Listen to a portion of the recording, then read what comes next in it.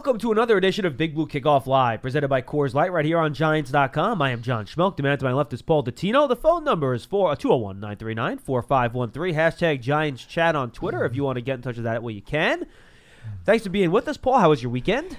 Not bad, John. You know, being a Yankees fan like you and I both are, they lost the first two in Chicago, but came back with a vengeance and got the last two of the series and make a big trade for Encarnacion, which means obviously Clint Frazier's on the way out, but he's going to be packaged for a big-time ace pitcher. You know that's going to happen. It's got to be a part of a bigger package. Of course. It's going to be like Frazier and maybe Chance Adams or maybe a Tarpley. And then you better keep going. And then it's going to be two 19-year-old guys who throw 95 miles an hour in single A, okay? And you put those four guys together, and you're going to get someone like Baumgartner, who's going to be a rental anyway. It costs more than that. So, I'm just warning you. You think so?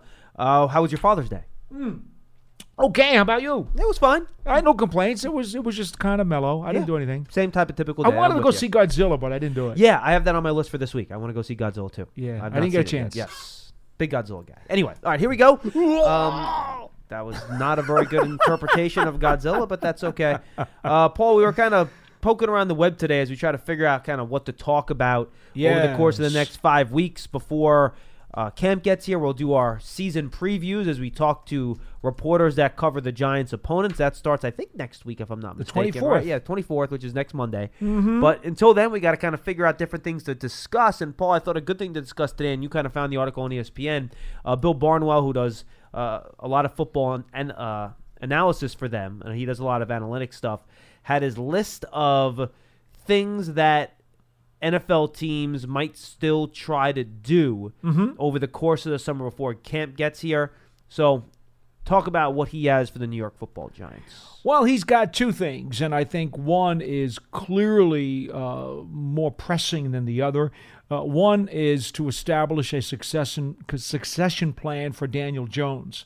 I don't necessarily think that one is imminent. I think that one can just flow organically and naturally. I don't think they need to decide, okay, this is when he's got to be able to move into the lineup. I think that will all be determined by a number of factors that you and I have discussed ad infinitum. So I don't think that plan is something that they need to worry about. So I would disagree with him on number one. Well, can I throw something out there on number one before we move on? Yeah. Yeah, to me, I think the plan's there. I mean, I don't know how much. The plan is to be organic about it. More of a plan. I mean, I think, I don't know how organic it is. Here's the bottom line. If the Giants are in the playoff race and Eli Manning's playing well, he's the starter.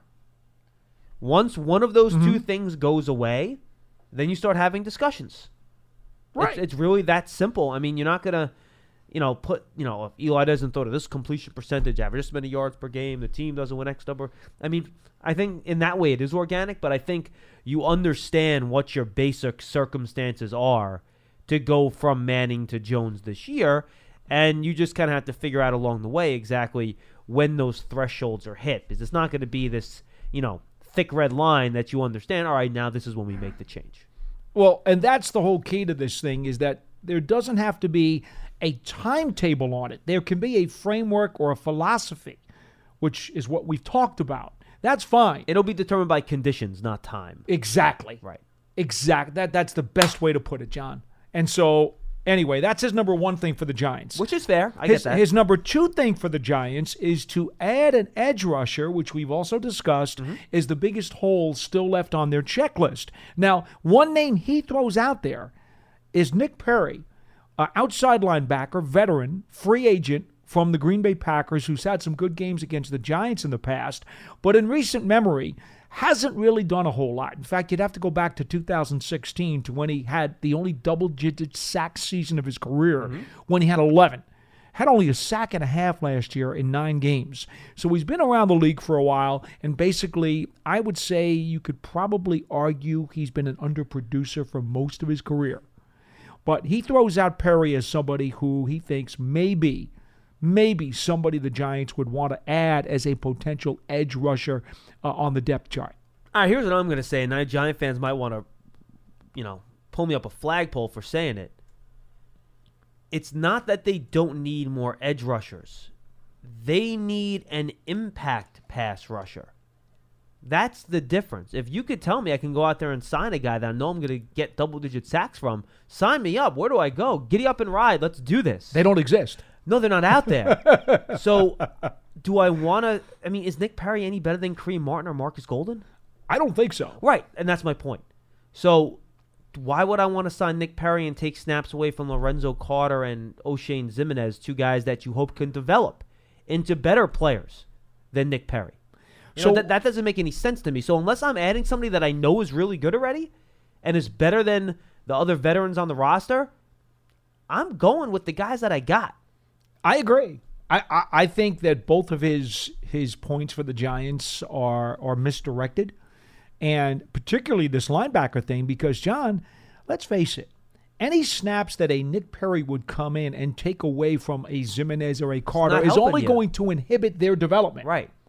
So what good is it? Yeah, I'm with you. And it's a good question, and I probably should have thought about it longer before we started the show. But if there was a spot that I would really think that you might want to add somebody at, I mean, depth at offensive tackle is never a bad thing. You want to add a veteran that can maybe compete for the swing tackle spot. I consider that. I don't think you have to add anyone at wide receiver. Maybe a veteran corner, Paul, if he's out there that you think can add a little stability so you know what you're getting at that spot. I would maybe think about that, but you're going to have trouble fitting all the young guys on the roster. You know what I mean? So that might be tough. No, those young guys need as many reps as they can get in training camp, John. To add a veteran corner right now only takes reps from them, and that doesn't help you. Yeah, I would say if you get towards the end of camp and you're like, ooh, maybe these young guys aren't quite ready, then you want to add somebody. I'd see it. Inside linebacker, another guy to compete with B.J. Goodson and Tay Davis and Ryan Connolly maybe next to Ogletree, maybe. I mean, I just – and look, it's weird for me to say this because this team is far from a finished product, but for the quality of the guys that are out there, I don't know if I see an obvious spot in this roster where you're like, all right, well, if I get this guy, I see a big upgrade here. You know what I mean?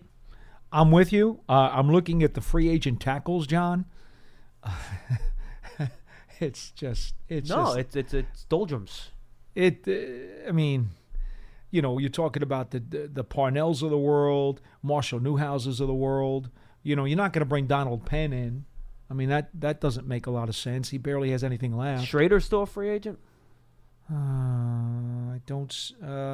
He is out there. And then they have the kid, that guy, the former Niner that came back too. You're talking about Anthony Davis. Yeah. My suspicion is... Actually, he just got traded to the Lakers. Never mind. No, I'm just... Sorry. My thinking on Davis, and I do agree that it probably made sense for somebody to kick the tires on him, make some exploratory phone calls, maybe have a conversation and find out where he's at. But I haven't heard his name attached to anybody yet as going on a visit. No, me neither. Which probably means you think he's getting in shape before he goes on him? Yeah. Either he's not in shape, or teams have already made some phone calls and found out that maybe he's not all into coming back, and therefore they're not going to waste their time. Marshall Newhouse is available. Well, again, that's the kind of guy we're talking about.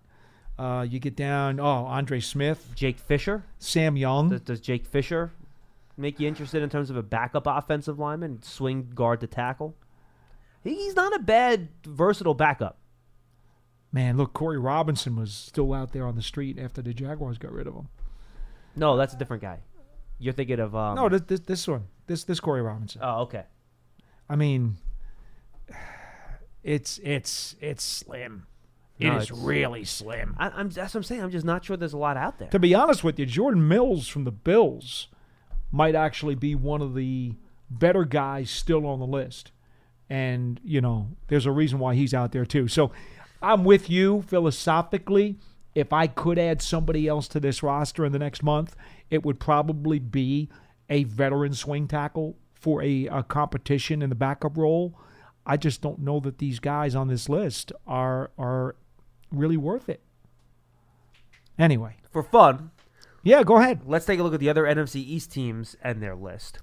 We'll start at the top of his list, which I guess it goes alphabetically. So for the Cowboys, he has the two things to do is try to sign Dak Prescott and Amari Cooper, 2 extensions, which I understand why they would want to do that. I'm sure that Prescott negotiations just got a little bit wonky with the money that Carson Wentz got. That can't help them. Even though Prescott's not the player Carson Wentz is, you know how it works with these contracts. Mm-hmm. It's just a matter of who's the most recent guy. And for Amari Cooper, it is somebody that they're going to pay. They just traded a first-round pick for him. It's just a matter of how big that salary is going to be. Well, you know. And then they have Zeke Elliott, too. And I think that might be a good guide to see maybe how the Giants might handle Saquon in a few years when his contract is up. Because Zeke still is his 4th year left and then his 5th-year option year. But they talked about whether or not they want to extend him early or not, too. So, see, I think my opinion on the Cowboys is no different than if these players were on the Giants. And I mean that. This is not like I'm looking at it slanted in any way. I don't trust Ezekiel Elliott to stay out of trouble. In fact, just a week or so ago, there was another incident in Vegas that they started talking about. Mm-hmm. So I'm not giving him any kind of big-time extension right now because I just don't trust the guy. And frankly, I'm always leery of giving big-time extensions to running backs, too, given the nature of the position. I think it's tough. All right, so let's shelve him for now. Okay. Amari Cooper. And he has 2 years left, so that's somebody you can be more patient with. No question. Mm-hmm. Amari Cooper had a terrific half season for this team. But I would think that if you evaluated his entire career from the time that the Raiders drafted him, that was probably the only half-season body of work where he really lived up to his potential. I think maybe his sophomore year, his 2nd year in the league with the Raiders, he had a really good year. But generally speaking, he's been very up and down and inconsistent. No question about it. So I hesitate today to give him anything until I see him. Now, I might do it in October if I see him kick butt in the first 6 games. And it depends on what his demands are, too, right? I think that's of course. But I don't think I'm really talking about it until I see him into October. What you going to do for me this year? Right. Okay. I think that's okay. I buy that. All right. Prescott, you know I'm not a Prescott fan. Right. But having said that, okay, I know what the market for quarterbacks is, and this is where you and I get into a lot of debate because you say it is what it is. That's the reality of it, and you have to deal with the numbers that are out there. It still turns my stomach to see some of these quarterbacks getting that much of a percentage of the salary cap. I just think it's horrific and it's criminal.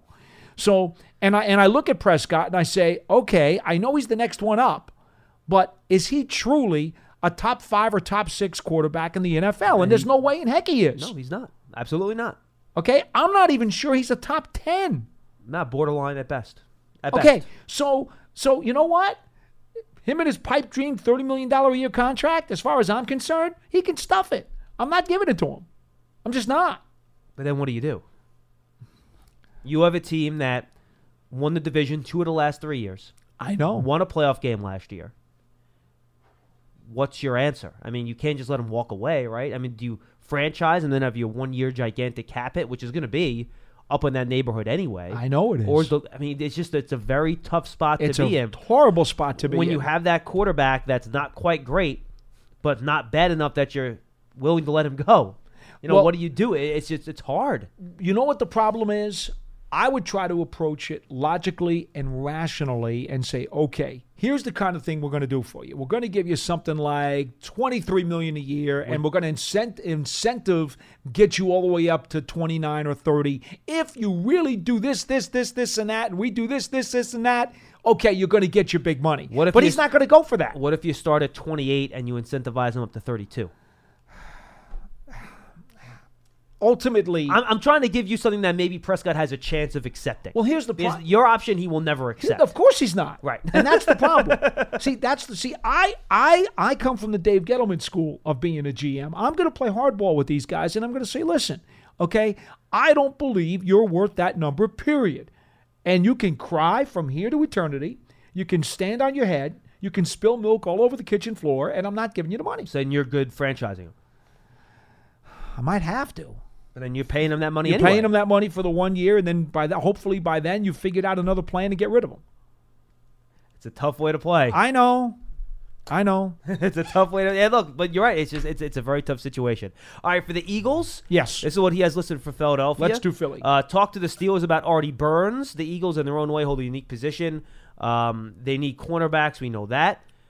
They do need to improve their cornerback core, and the Steelers have Burns, who was a first-round pick. He really didn't play well in his 3rd season, benched for the second half of last year, and they might, Howie Roseman loves to deal, man. He's not afraid to trade picks for veterans. That's something he's done a lot over his time with the Eagles. So I do like his choice. I have not done enough work on Artie Burns to have a real educated opinion on him as a player, but the idea of them trying to find another cornerback, I think makes a lot of sense for them. Don't have a problem with that at all, especially a guy who still has some upside to him. He's on the younger side of his career. All right, then for the Redskins, they have lockup Brandon Scherf, which is someone that obviously you wanted the Giants to draft a couple years ago. He never got there. He got picked almost, 3 picks before the Giants went? He didn't go 5th or 6th that year? Or maybe 4th even, right? Was he 6? Yeah, it was something like that. I don't remember. But he went very early. I just know he got targeted before the Giants. The Redskins listened to our show and they stole him. And then he also said they got to move on from a quarterback. They have Hoskins, but they also have Colt McCoy and Case Keenum. So he wants to choose one of the two and keep one, let the other one go. I get where he's coming from. I mean, do you have to have McCoy, Keenum, and Haskins on your roster? No, you don't. Probably not. And then this one I like the most, I think. What do you got? Explore the wide receiver market. They just turned down their 5th-year option for Josh Doxson. Paul Richardson is injury prone. They drafted Terry McLaurin. Kelvin Harmon is somebody they drafted. Jamison Crowder is out. So I think they do need to add another receiver because right now, if Dwayne Haskins ends up starting week 1, and we'll see if that's the case, who the heck is that dude throwing the ball to? It is not an easy situation for that poor kid. Well, let's see. I'm looking at the free agent receivers right now. Crabtree's out there. That's not bad. Doesn't been get up and separation, down. but he's a good, reliable veteran, good red zone target. He's been up. Curse. The Jets did not re-sign Curse. That's one of the guys that he mentions here. That would not be a bad choice. I'm not a Terrence Williams fan, but the Cowboys didn't bring him back. Yeah, he had off the field stuff too. I know. I'm not a fan. No, I don't think he's frankly that good of a player. And other than that, yeah. Do you want to roll the dice on Martavis? No. You wouldn't want to do that. No, I think the guys we mentioned are pretty much the guys who I would think would Kelvin fit. Benjamin. Again, Benjamin to me, he's a very specific niche receiver. Yeah. Slow guy who, can do certain things for you, but they need more than that. And hasn't necessarily been in shape during the course of his career either. No, I think the guys we said were pretty much better targets for them. Crabtree and Curse would probably be the two guys I would think of. All right. 201-939-4513. I'll make sure, folks, to get to your tweets as well at #GiantsChat. Make sure you get them in. For the meantime, let's go to the phone calls at 201-939-4513 and start Craig and Trenton, who will lead us off on Big Blue Kickoff Live. Hey, Craig. Hey, I had 2 questions. Sure, go ahead. I was thinking, what if we made a trade for Jadeveon Clowney? How? Now, what if? No, but how? What are you going to give up to get him? I don't know. It seems like they don't want him since they're not signing him. He wants big money. He's tagged. Craig, he's franchised. If they didn't want him, they wouldn't have franchise tagged him. Yeah. You know how the franchise tag is. It's trade him. Well, yeah, but what are you going to offer to get him? Maybe a 4th and a 5th. And then they will laugh you out of the building. And my second question is, what's the progress on Sam Beal? I haven't really heard much about him. I mean, he's been on the practice field. He's a full go. He seems to be over all of his physical issues, which is a great sign. Now it's just a matter of how that shoulder holds up when they start doing full contact, getting pads and start tackling when they get into preseason games, and then how he plays. But physically, he was out there doing everything everyone else did during the spring session, Craig, which is a great sign. For sure. That's pretty much it. Awesome. Thanks, pal. Appreciate it. Yeah, I mean, if you're looking for a guy like Clowney, you start with what the 49ers gave up for D Ford, which was actually not a lot. That was just a 2, and it was a high 2. It's going to be more than that. For Clowney, yeah, starts with the number 1 pick. Even with his injury history, it's going to be more than that. Starts with the first-round pick next year. I mean, I wouldn't even sign him outright, to be honest with you, but I'm terrified of his injury history. He's got so many leg issues over the past years. It worries me. So, not a fan there. No. And the bottom line is you would have to overpay to get him, and you just don't want to be in a situation to overpay when you're a team still trying to build. It doesn't pay. 201-939-4513. Brendan in Florida's up next. Hey, Brendan. How we doing, gentlemen? I'm great, Brendan. How are you? I'm a long time listener, first time caller. John and Paul, it's a pleasure to talk to you. I just wanted to talk about the upgrades that I see all around. We went 3-13 2 years ago with suspect O-line. We had Brandon Marshall Sterling Shepard, Beckham all get hurt in one game. The defense got hurt. We go into last year. We trade away a bunch of players. We're starting Curtis Riley at safety. Eli Apple went out. We put in Grant Haley. We put in Lippett. We had some good replacement, but I feel like this year, for the first time in 3 years, we have an offensive line that the most angry Giant fan, you can't say that it's not, at least on paper, better. And even not on paper, just with the experience on the left side alone and the center position. And then you add a guy like Zeitler and you add a guy like Remmers. I don't see how that's a step backwards from Eric Flowers and Omameh. No, of course not. On the defense, so on the defensive side, you'd replace Curtis Riley with Antoine Bethea. I don't see how that's not an extreme upgrade. Sure it is, absolutely. We replace Landon Collins with Julius Peppers. I don't know if that's an upgrade, a wash, or a downgrade. I'm going to leave that right around somewhere in the same area. That's fine. But I do like the depth. Granted, it's not experience, but Curtis Riley, if I'm not mistaken, was an experienced player. He just wasn't that good of a player. Okay. So you're being very kind. I feel like I hear these words, depth and experience, on the show a lot. Lance, depth is Lance. Yeah, this is his favorite. That's his favorite word. You're right. It's no question about it. Paul, that's your thing, is experience. I just think that talent somewhere blends in between the two. Experience is cool, but without talent, what are we doing with it? And I just 100%. feel like I don't see how, as a Giants fan, you can't see an improvement. Maybe they're not great, but it's better than the 3-13 team we fielded, better than the 5-11 team we fielded. Whether Eli Manning plays 16 games, Daniel Jones plays 8, and I'm a Giants fan. I like the side of the helmet, not the name on the back. I just don't see how any Giant fan can look at the team that we're fielding this year, and we have not gotten better than we've been in the last 2 years. Look, I like your optimism, and I think in a lot of the ways you're right. The offensive line is better. Obviously, Barkley is an improvement over the running backs that were here before.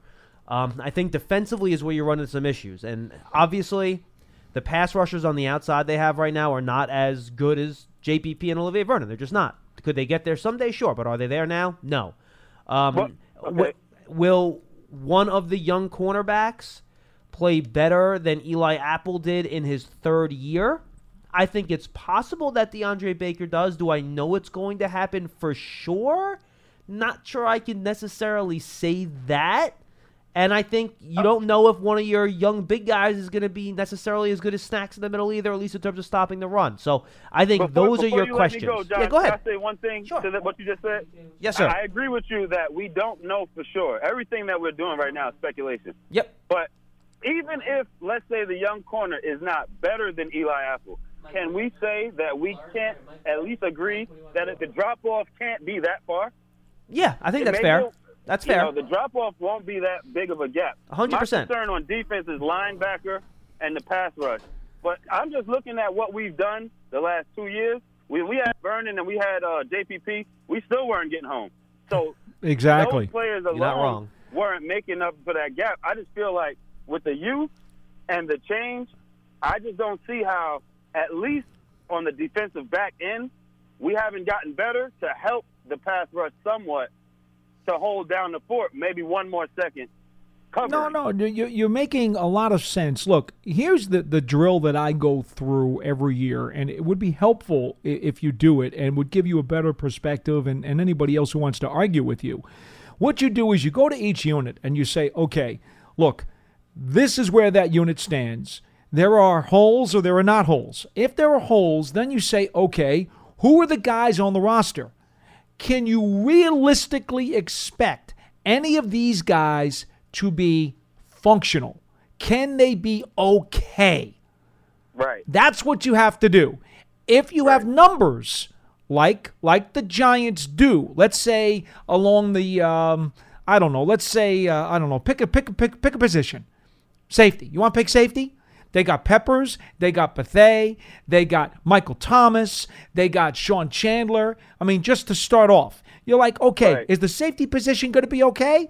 Well, they got numbers. I would say it's realistic to expect at least 2 of those guys, probably more, but at least 2 of them are going to be functional, good enough. Competent. Okay? Right. Then you say to yourself, all right, now look at the linebackers.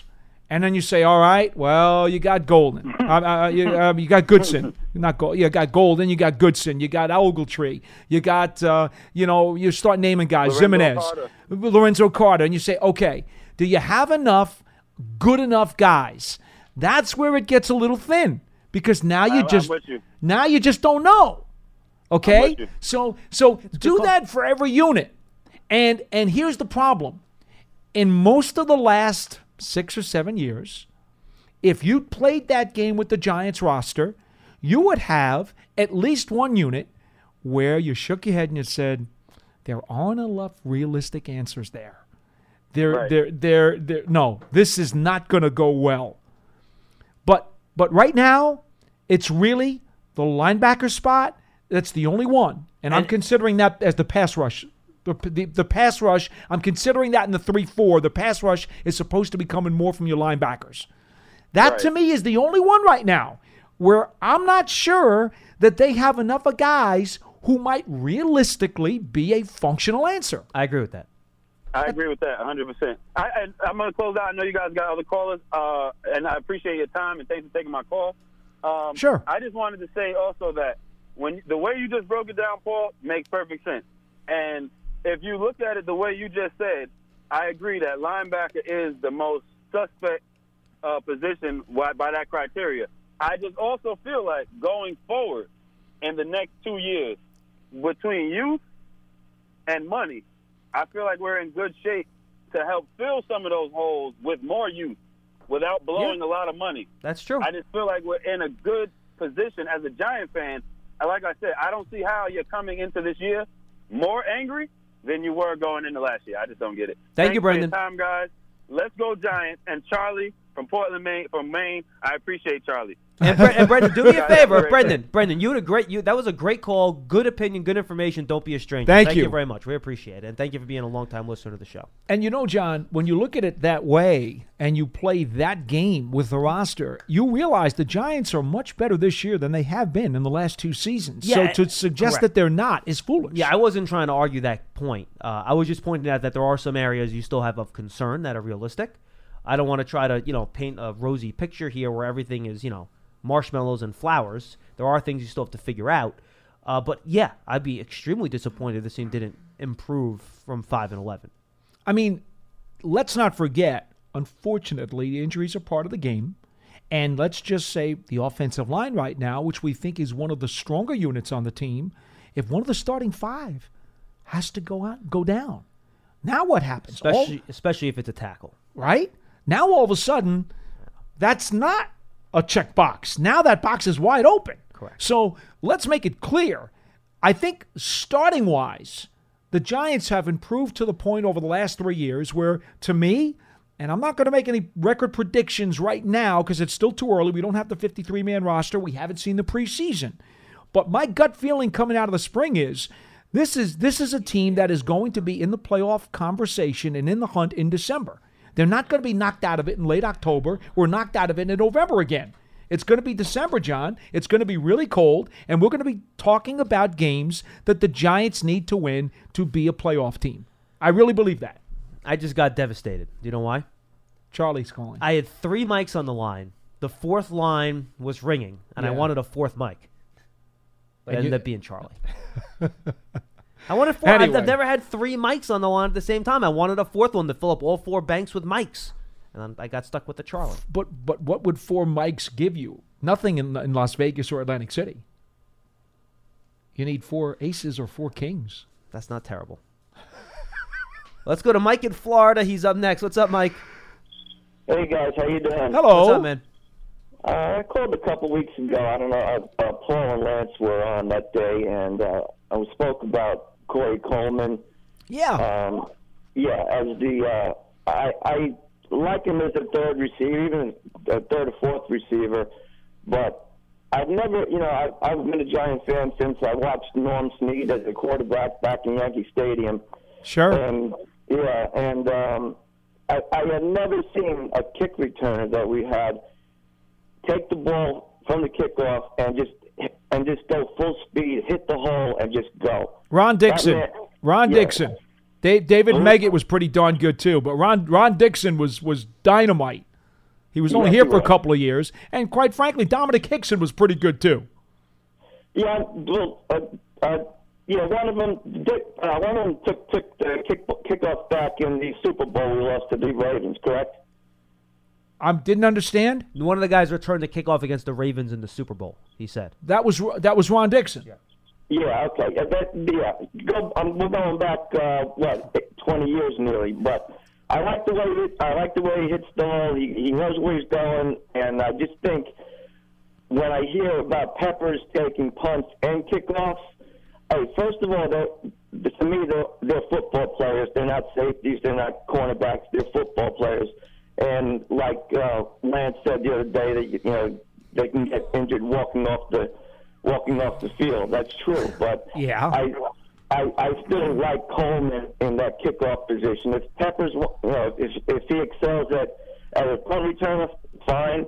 I think he can get, like you said, injured anywhere. But I just think this guy has found his team, has found his time. He has some issues early in his career, but I think we might have found somebody here that can really fill that speed receiver that can take the top off the defense. Along with Slayton, I think he's going to be something else. Yeah, Mike, despite what they said about Peppers and his usage, I would be surprised if he's the primary on both kicks and punts. I just think from a snap management standpoint, I think that's a lot of wear and tear on a guy that you want to be one of your big defensive playmakers. So I think that if Corey Coleman makes the team and is good enough as a wide receiver, I would not be surprised to see him return as a kick returner. That would not surprise me. I would prefer it that way, to be honest with you. I'd be fine with it. I have no problem with it. That's fine. Yeah, I agree with you both on that. I agree with that scenario.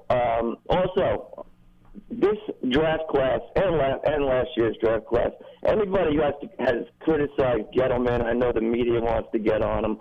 I'm a native New Yorker, born in Brooklyn, and I'm down here in Florida now.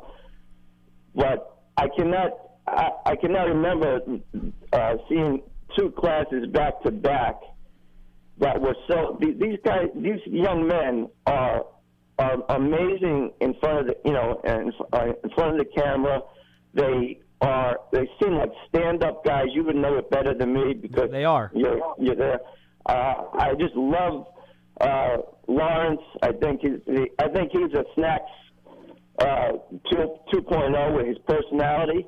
He's going to be a star out there, and DeAndre Baker. I think he's going to be a lockdown cornerback. He looks really good as far as from what I'm hearing.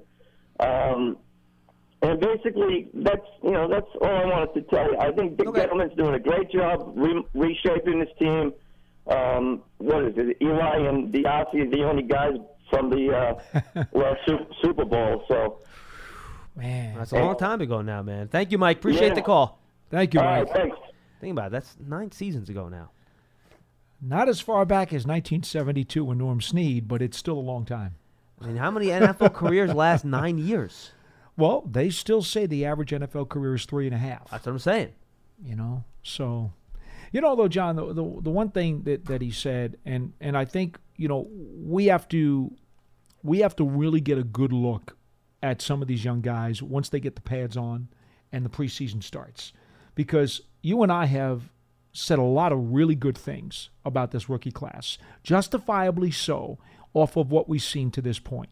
But it's shirts and shorts. Oh, of course. And I agree with Mike. That I think the corners you could feel pretty good about. Well, we always say that. The right. skill positions, you can get more done during the search and shorts period. I think we feel pretty good about the first two Gettleman draft classes, but again, we're still a year or two away from being able to give them a legit grade. And Daniel Jones maybe 2 or 3. Yeah, no question. But I agree that early returns, if you believe in polls and elections, I'd say the early returns are pretty good. I think Lorenzo Carter is very much a TBD. if he was playing a 4-3 off-ball linebacker spot, I'd almost feel better about him than I do him playing a pass rusher spot, because I've seen him do the 4-3 off-ball stuff in college, and I thought last year he was pretty good at that stuff too.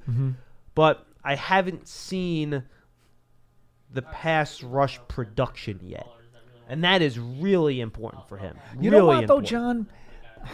Look, Betcher's going to have to sort this out as we get closer. I don't know. Maybe you've talked to him about this already, and I haven't.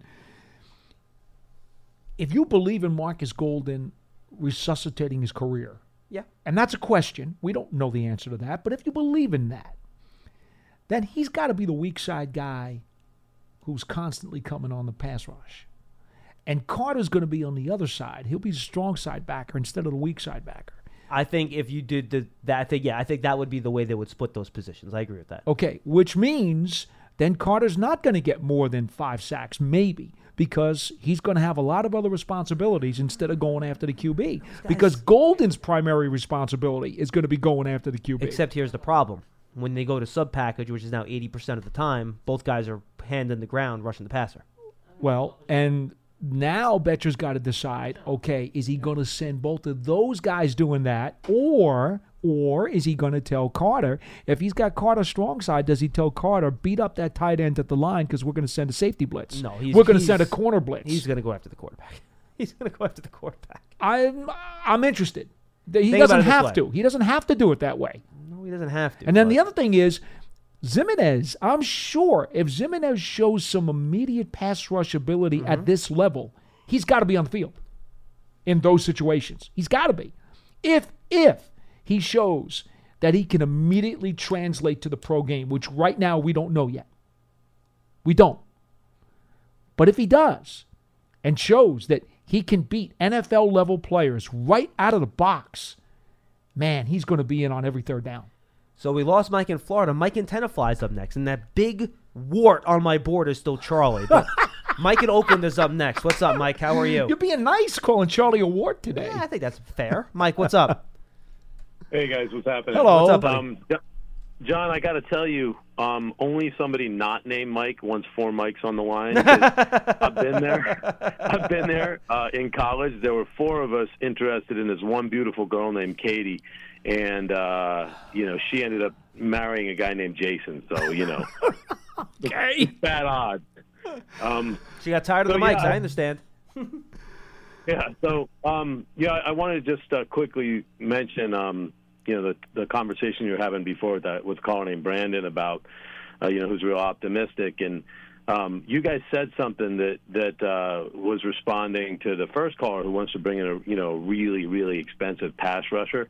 And I would just say that I'm kind of right with you and with Brandon, which is, we're not a Super Bowl caliber team right now. I mean, we have no idea what we're going to be like this year. We got a lot of optimism, but you don't go out and lock up a huge amount of money on, the guy that you think puts you over the top if you're not even at the top yet. Well, Mike, I wouldn't trade assets for that guy, but let's say in this theoretical world, a healthy DeMarcus Lawrence was an unrestricted free agent last offseason, I would have had, and the Giants had the cap space they're going to have next year, I would have had no problem paying a guy like that, who's 27, in his prime, is a Pro Bowl caliber pass rusher, is healthy, and you have a lot of cap space.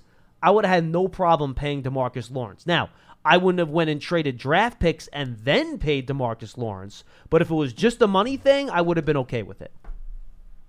Well, one of the things that Gettleman's done that I like is recognizing, I think, that this team isn't or wasn't right there, ready to compete for a Super Bowl, That's and then true. Creating that cap space for next year. So that's another point of optimism. I think the other caller was kind of referring to it is we do have a ton of cap space next year, and if these kids from the last 2 years of what I think was pretty excellent drafting, if these guys show up.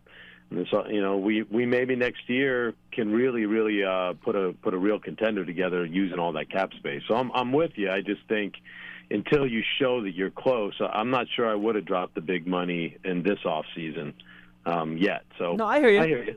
I hear you. So the main reason I called was I wanted to pick your guys' brains. We have a pretty good idea who we think the starting offensive line is going to be. And, we've seen Chad Wheeler play. Obviously he hasn't been a standout for us, but I did note that LaCharles Bentley said that he thinks he's got a lot of potential. But there's 3 other guys on the team right now that I know basically nothing about. So we got Brian Mihalik, George Asafo, Ajay, and Nick Becton.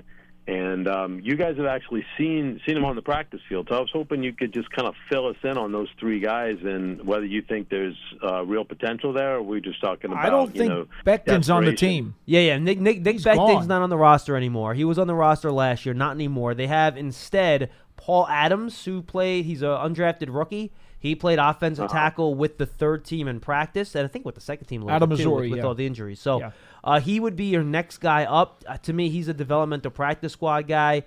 We haven't seen enough of Big George yet to really have a feel for him because there's no pads. But I think expecting a lot out of a rookie 7th rounder at offensive tackle is probably asking a little bit much. And I think Mihalik's the interesting one. He's a guy.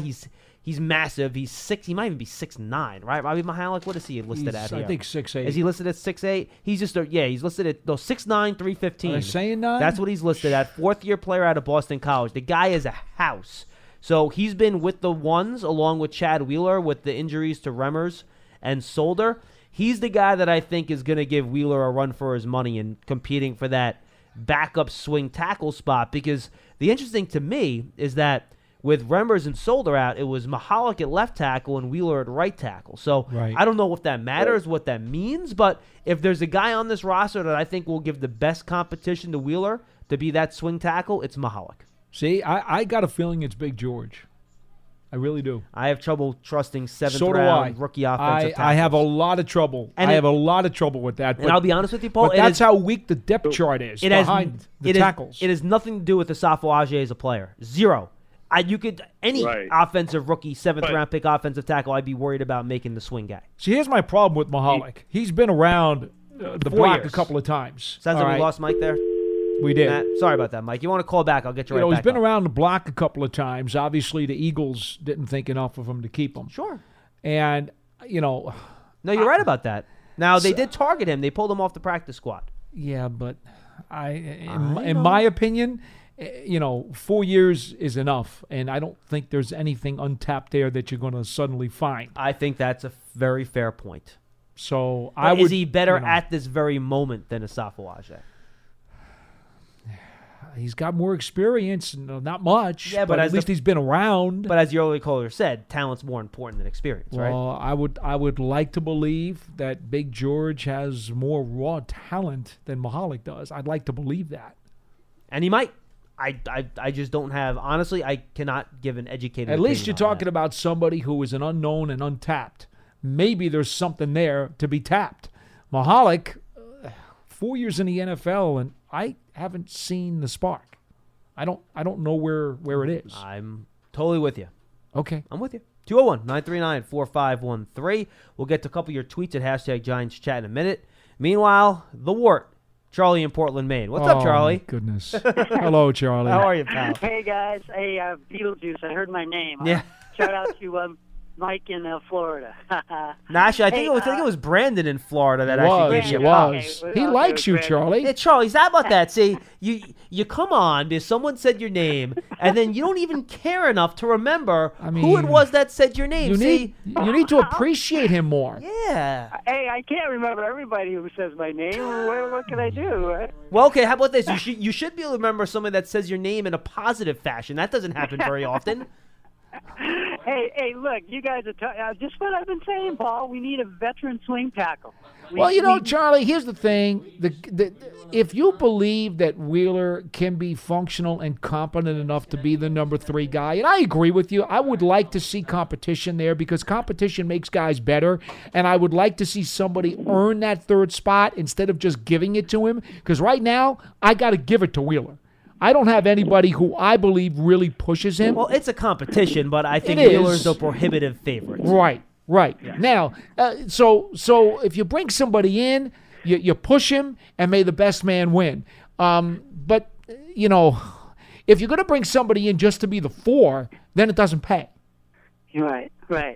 Well, that's what I'm saying. I mean, Gettleman's got to finish the line, and now all he's got to do is bring in a swing tackle, and we're done.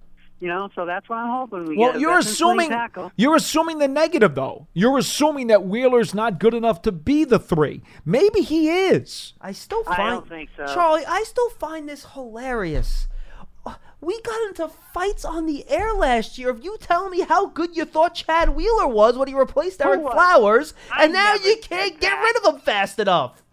No, I didn't. I never said Wheeler was good. I always said that we should bring in Will Beatty. That's who I said. Oh, and no. We still should bring in Charlie, Will I will go back. Will I Beatty will liked my tweet. I will. My tweet when I said, Did he "Don't really? forget Will Beatty." Did he really? Yeah, he did. Oh, He's been tweeting back and forth. Oh my God. Yeah. That's not good.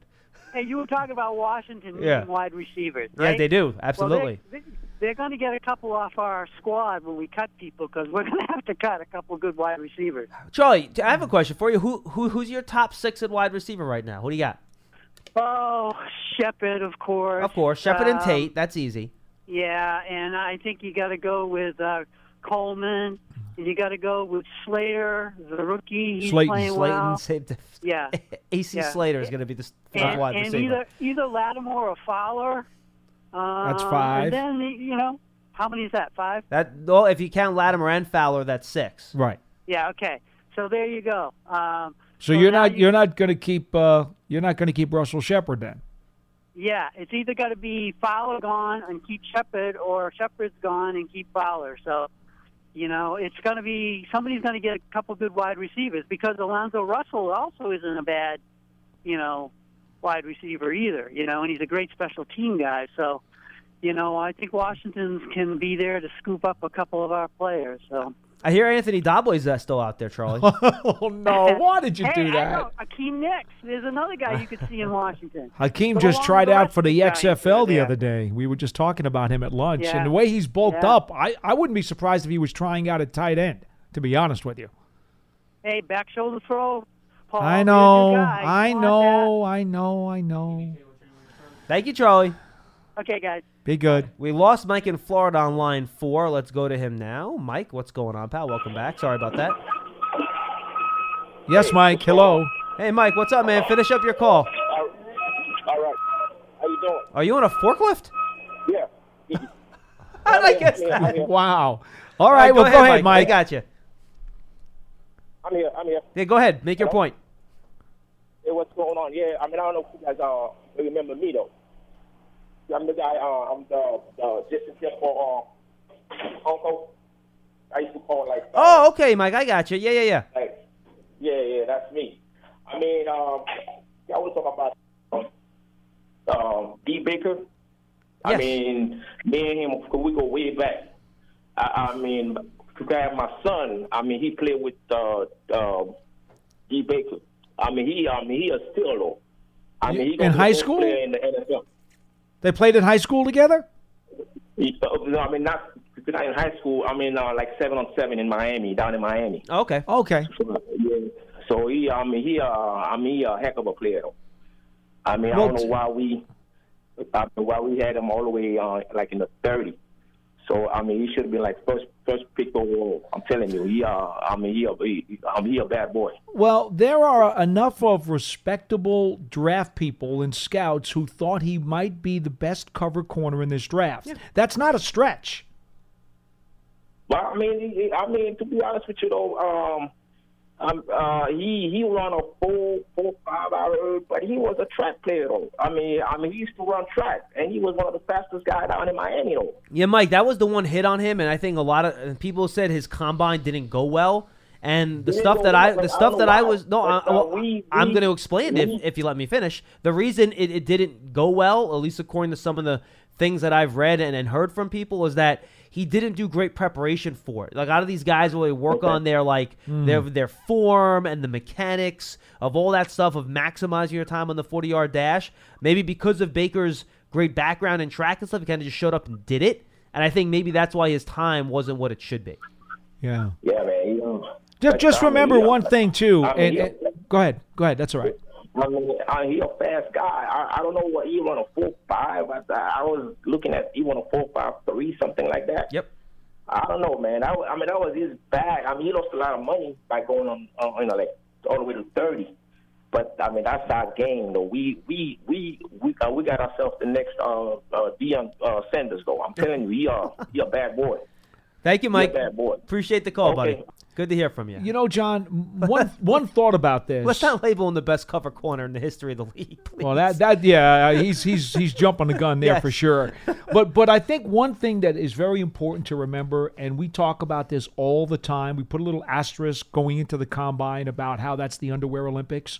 You know, just because his time was disappointing to some in the combine itself, that doesn't mean he's not going to be taking things very seriously over the summer. Of course. Going into training camp. And quite honestly, remember, as we also always say, it's what your play speed on the field is.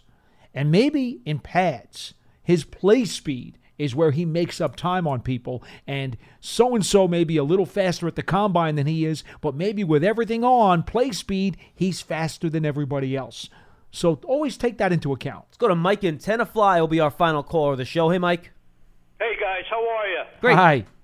Good. You know what? Being Father's Day yesterday, I was thinking of my dad when we used to sit in the old Yankee Stadium when we had season tickets behind the monuments at 461 from home plate. Man. And I remember guys like Jack Gregory, Yep. John Rufus Mendenhall, Jim Files, Ron Hornsby. Oh, Sure. wow. Listen to Marty Glittman on the radio, on the transistor radio with Chip Sapola. Mm-hmm. How about that one? Yeah. Question on these defensive linemen. We got this kid Freedom, something from Nebraska signed. I'm hoping McIntosh could show us something. Olsen Pierre. Are these guys all strictly defensive ends, or can they play inside? And my question is, do you see a trend now from the pass rush coming up the middle a little bit more than just the ends? I'll take your answer. Thank guys. Thank you, Mike. All right, Paul, go ahead. that's a two-part question. So why don't you take the second part, and I'll take the first part. In terms of where these guys are going to play, remember, when you play in that 3-4 front, in effect, your defensive tackle or your defensive end actually becomes a defensive tackle. Correct. Okay? So it's more about not naming the guy in terms of is he a tackler or is he an end. We're talking about what is he playing on the front and what is his responsibility in that particular scheme. For example, McIntosh. All right, let's say he is a typical defensive tackle according to the way the roster lists him, right? But when McIntosh is playing on the field for the Giants, trust me, in a typical defensive tackle mode, with the guy who's going to be an interior stuffer and a plugger, that's not him. When he's on the field for the Giants, he's more or less probably going to be in a sub package, and he's going to be a penetrator, okay? He's not going to be a typical inside run stuffer. That's not what he's going to be. Yeah, I think, and I did a hit with Ed Valentine from Big Blue View this morning on his podcast, and we had this conversation, and I don't want to get too football technical here with people. Yeah, but I always shy away from doing Well, that, John, because it's hard for people to pick it up. I'm going to do it, and I'm going to apologize for it. Okay. ahead of time. All right, go ahead. So, in your typical 4-3 defense, and that's, I think, how most Giant fans see it, because they played the 4-3 so long until Betcher got here, right? You got two guys in the end. You got your defensive tackles. One defensive tackle is your inside plugger. The other one's your pass rusher. He plays what's called the 3 technique, which is you line up between the guard and the tackle, and that's how you kind of get penetration. Then you have your two ends, which line up outside the offensive tackles try to get pass rush, right? Well, in the 3-4, yeah, you have one defensive tackle technically, which is the nose tackle, and then two quote-unquote defensive ends. But here's the trick. The way the Giants run their scheme, which is a one-gap scheme, you want to penetrate, not necessarily, hold up the offensive linemen that let linebackers throw to the ball, which is kind of what the old school 3-4 is. You have your guy playing nose, right? And your other two positions are the first defensive end, I'm doing air quotes for the people that are listening, defensive end plays the 3 technique, which is what your defensive tackle plays in the 4-3. So one of your defensive ends in the 3-4 actually plays what you consider a traditional defensive tackle spot. Your other defensive end, air quotes, plays either the 4 or the 5, which again is not your traditional defensive end in a 4-3. So you're almost playing a nose tackle and two 3 technique style defensive tackles, not 1 defensive tackle and 2 defensive ends. I think I explained that okay, right? It's very hard to follow, John. I get it, but I don't think everybody else does. I'm going to try to make it simple for you. Let me give you names. B.J. Hill, Lawrence, Tomlinson. Okay? Giants going to play a 3-4. It's 1st down and 10. B.J. Hill, Lawrence, Tomlinson. There's going to be a stand-up guy on the front. 2 stand-up guys, actually. Okay? Maybe. He could go with a 4-man front or a 5-man front. He's got a choice. Usually a 3-4 will be a 5-man front to make it easier for people. Probably on 1st down, he'll probably go with 2 stand-ups, but he could go with 1. Depends on how he wants to play it. The point is, in that front, let's say Golden, for purposes of this. Golden is the guy who's standing up on the edge. He's next to Tomlinson. Next to him is Lawrence, and next to him is B.J. Hill. Okay? Your plugger in that instance is going to be Lawrence. Which, by the way, might not be how they actually line it up. It could be Tomlinson in the middle and Lawrence at the end. Who knows? Right. But we're trying to make it simple. Correct. Sorry. I just right? ruined that. I'm just Sorry. trying to make it simple. You're right. I'm sorry. As simple as I can. You're right. I'm sorry. So Lawrence is your plugger. Okay? So he's the guy who you're going to want to take on a double team. Okay? Now, you're hoping you're going to get the outside rush from either Golden or B.J. Hill.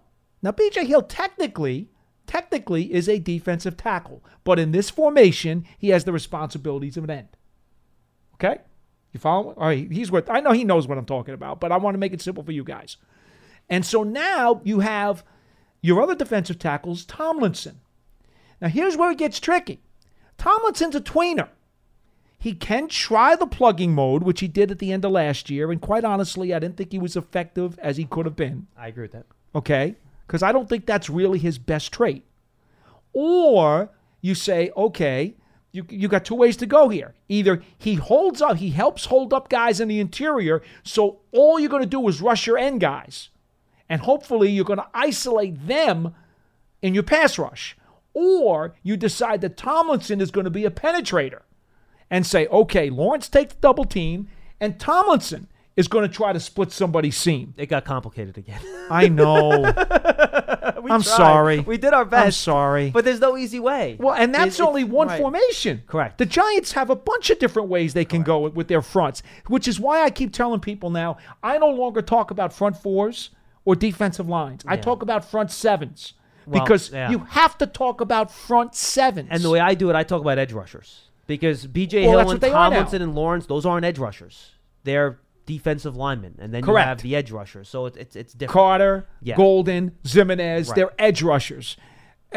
You can't call them outside linebackers or defensive ends anymore. We've changed the nomenclature. This is the way it's got to be now. I'm sorry. It's time for tweets. Okay. All right. I want to get a couple in here before we say goodbye. I promise I get them in every show. I got 2 that I want to get to. Clayton Harding. I'm still worried about the inside linebackers and pass coverage. I'm hoping we use more DBs as linebackers on 3rd downs. Slot linebackers is what he calls them. I'd be happy to see the pups like Julian and Corey on 3rd down over Alec and BJ Goodson. Well, Alec Ogletree is going to be on the field for 3rd downs. I'm just telling you right now that's going to happen. So he also calls all the signals for the defense. So who the second guy is going to be is interesting. It'll be BJ Goodson. Tay Davis, who is a converted safety, will be in the mix there. And I think it's hard to use a corner in that role because they have to be able to tackle. If the Giants kind of had... Now, what they could do is move Peppers into that hybrid role. I was just going to say that. And then put somebody else deep. That's something they could do. They could. For instance, Julian Love. Yep. And then have Love and Bethea be your 2 traditional safeties, and Peppers would be that hybrid linebacker. They have a lot of ways they can go here. I mean, and we talked about this on Friday, I think, John. Or did we have a show Friday? Yeah, we did. What about, in certain situations, do what the Chargers did? And just flood your back 7 with DBs. Yeah. Of course, they got burned in the playoffs when they got ran on for a billion yards. But you know what? On occasion, I could see that happen because the Giants have loaded up on young, talented DBs. Just don't try it against Bill Belichick. No. Timothy Allen Jarek at Tim Jarek 23. Didn't hear much about Eric Dungy out of OTAs for obvious reasons. What do you think about him? Shot at the 53. You're a Dungy guy more than I am, so you could take that one. Well, he's nursing a back thing. And because of his back issue, after that first practice when he got here and he was playing quarterback, that was it. I mean, he's done stuff with the trainers. I'm intrigued by him. I know they brought him in here for a reason, but here's the problem. Unless he proves that he's got the ability to do some of those slash things that we've talked about, how can you keep him? You know, you could try to maybe sneak him onto the practice squad. And by maybe, the way, he'll get there. You know, no one's claiming him. Yeah, but if he's hurt, you're not even going to do that. Well, then he's waived injured and he's done. Well, you stash him for a year that way. You know, but right now the problem with him is that he hasn't proven enough of the other skills that you would like to use if you're going to make him that versatile slash guy. I saw him working on the jugs machine during media avails one day.